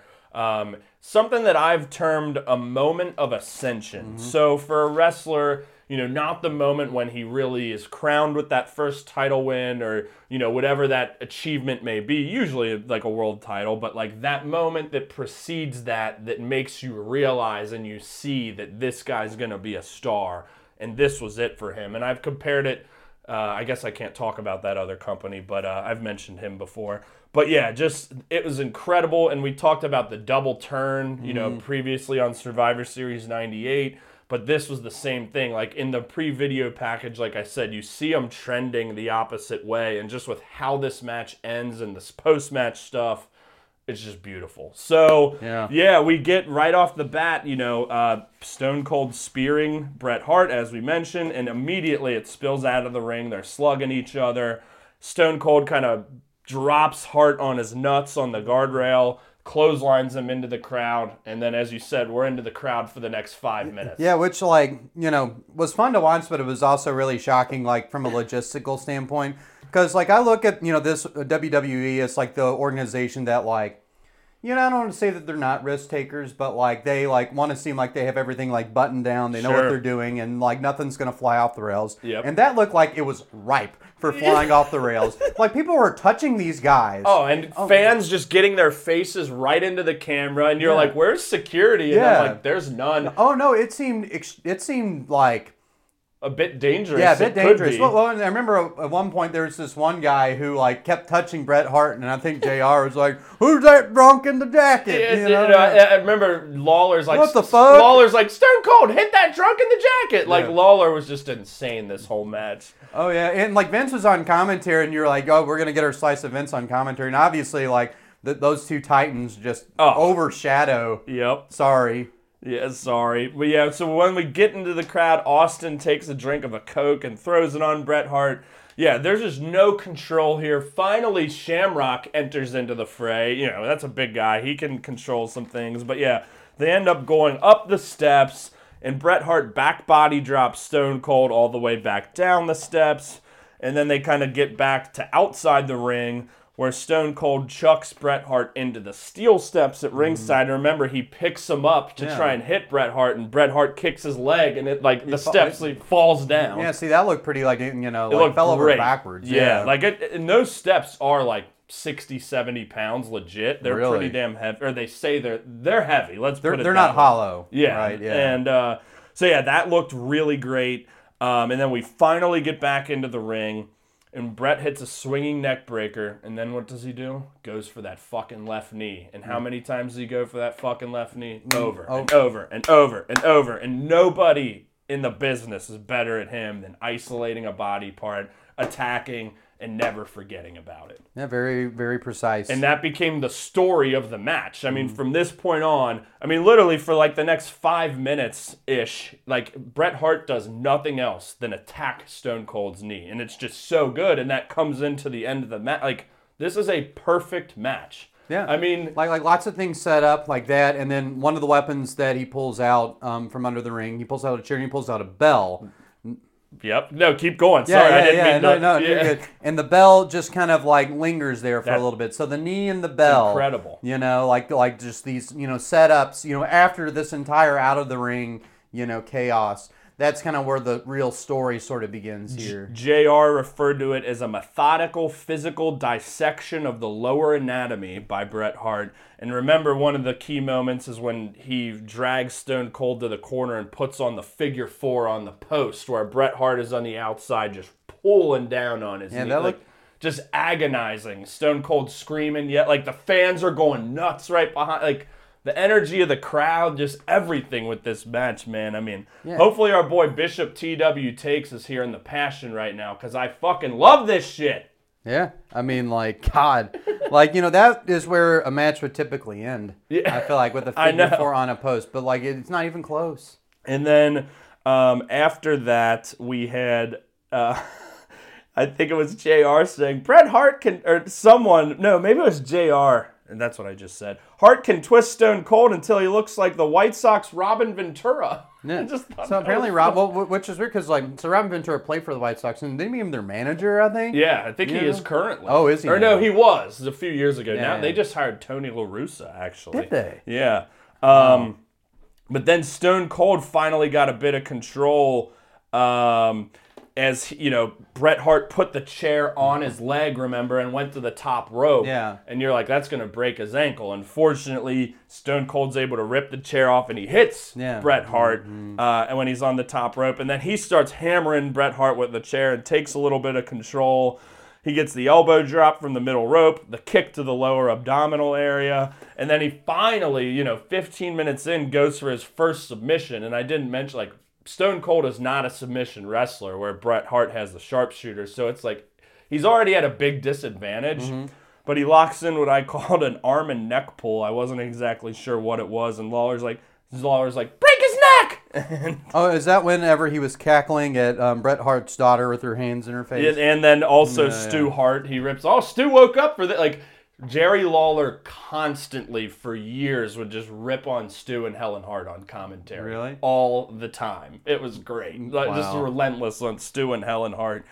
And then we get the Boston Crab by Stone Cold, which Bret Hart has to fight. And Bret Hart has to fight, and he crawls to the rope and finally gets the rope break, and Lawler calls him a coward.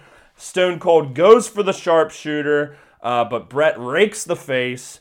And then Hart throws Austin, and then we get outside, and Hart throws Austin into the timekeeper outside, who spills out of his chair. Yeah. And that's when his head hit the guardrail, and the blood comes pouring. Oh, and that's when it gets very grisly. And so the different phases of this match, like the different types of like how, why, like the cringe, like in the crowd, and then you have those like very painful holds that they're in Act 2. Yep. And then in Act 3, it's just like the constant bleeding where it's just like there's just 3 different phases of just grisliness to this that, you know. And then when we get back in the ring, you know, he's just bleeding profusely, and Hart is like punching him in the head, and I think one of the announcers is like, he's hammering on his cranium.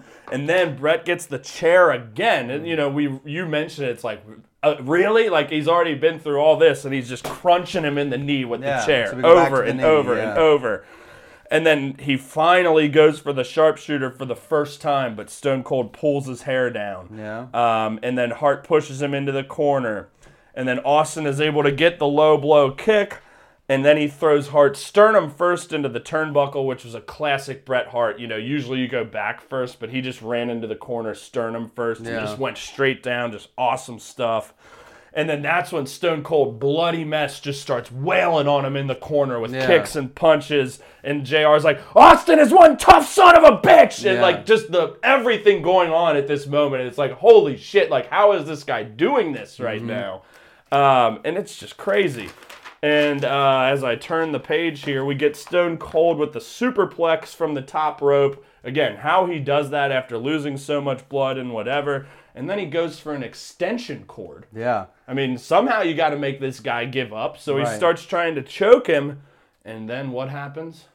And then we get our bell. The bell. The bell. It comes like, back. Like that's just been laying there, not used For- the entire Yeah, time. 10, 15 minutes. You know, Just perfect. the thing that begins the match ends the match. Perfect stuff. Mm-hmm. So Hart, as he's getting choked, like picks it up and kind of hits him from behind. He finally gets the sharpshooter in.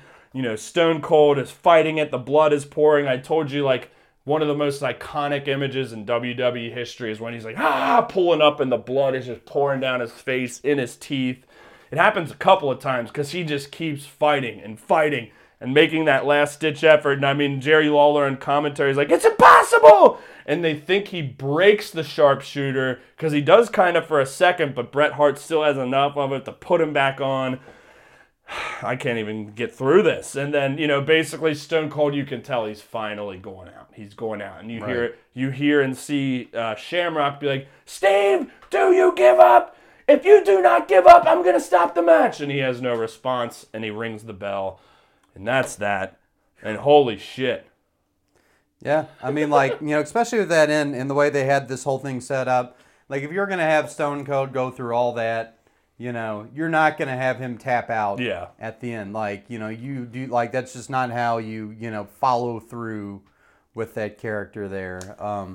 Yeah, I mean, like, it was pretty, you know, maybe, like, incredible in, like, not the most, like, bouncy, high-flying, like, it's not a technical way. contest at all. It's just a fucking war. Yeah, it is. And, you know, just sort of the different, you know, venues and arenas they kind of move to and the different phases of it, and how in each phase the intensity never dropped. And then like, that there was never a bell lull. is still there, just tying it all together. So I would love to know, where does this rank in kind of all the matches we've watched, Total Recall or otherwise? Oh Lord, 'Cause I'd say it's got to be right up near the top. Yeah, it has to be, because it's like definitely the best one of its kind. From quality matches that we've watched, I would say the one. I mean, O'Reilly and Kushida and Marufuji and Kenta, I think, are a step below, but they're up there in that arena. Right, if you ask me. right. But any others jump out to you? Like just that we've watched over this, I guess. Oh, Okada Omega. Okada Omega, Duh. yeah, we've watched Duh. that one. Yeah, I forgot. That So- wasn't for the podcast. Right, though, right, so right. I forgot. But like that one's up there. This one definitely probably is a 2 or 3, I think. Yeah, so I think for context, I've mentioned I've been kind of putting together like my top 50 matches of all time, just bit by bit, and I think I had this at like 8, and it's the first non-Japan match. So yeah, I credit this is my favorite WWE match of all time. I'd probably put number 2 as WrestleMania 25, Shawn Michaels versus The Undertaker. But yeah, just tremendous fucking great stuff. And again, like I said, I saw this as a 9-10-year-old kid, and you just watch it over and over. And like, even throughout my life and adulthood, it's something that I know I can always go to. Like, if I just need just pure wrestling entertainment, it gives you everything you could ever want. Exactly, for sure, man. And then Like, to briefly mention the ending, you know, Hart goes after his knee again. Like, just what a savage. You know, that's kind of really cementing his heel turn. Oh, like, yeah, match is completely over. He unnecessary. passed out, Yeah. goes for the knee again, and then Shamrock fucking picks him up and slams him down, and Hart looks a little scared, and he kind of cowers out of the ring. He's getting booed big time. And if you As he should, like, you know. yeah, like, and if you remember, he definitely got the bigger cheers when he came out, like hands down over Stone Cold. He's getting booed. He's flipping off fans. Fuck you. So, like, the turn is complete. And then on the opposite side, Stone Cold is trying to get helped up by referee Mike Chioda, and he fucking gives him the Stone Cold Stunner. He doesn't need anyone's help. He kind of falls out of the ring, and, you know, he's just hobbling out on his own, you know, pouring blood. Then the fans are cheering, Austin, Austin. Again, just a complete reversal from 20-something minutes ago. Yeah. And just a perfectly executed double turn and a perfect match. 5+ stars in my book. Yeah, I mean, I was very edge of your seat match. Yeah, the whole from go. Not one with like peaks and valleys or lulls. It was definitely a high plateau. And that's what I told you is from the jump, it kicks off and it just stays there. Yeah, it was great. Incredible stuff. It was great. Like definitely, I would say the best WWE match I've seen. Without a doubt. All right, buddy, we did it again. Episode 2 of WWE in the books. The shows this week were okay. Very, very, very excited for NXT Stand and Deliver next week, preceding the 2-night WrestleMania. It's going to be a big week. Yeah, I mean, like we've ramped up to this point very, very quickly. Yeah, I mean, we came in and here we are. I'm out of breath. It is gonna be a hell of a week next week. Yes, sir. My God, for many, many, many. Second skipped message. God damn it! Are you boys deaf? I thought you had brains. I told you to switch them damn bells, and you didn't. So listen here.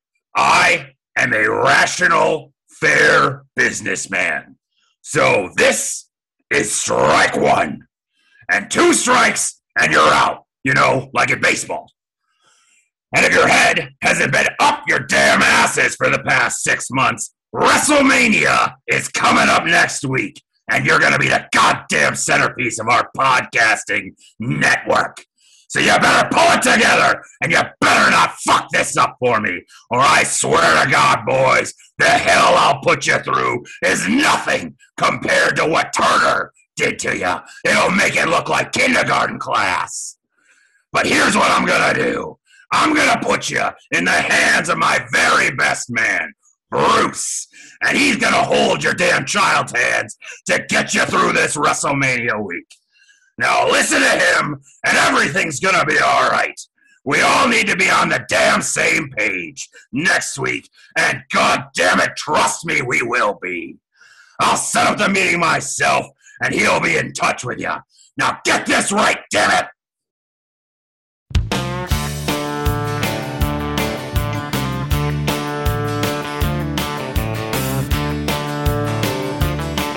Got 100 miles to go before the next big show. When they say cowboy up,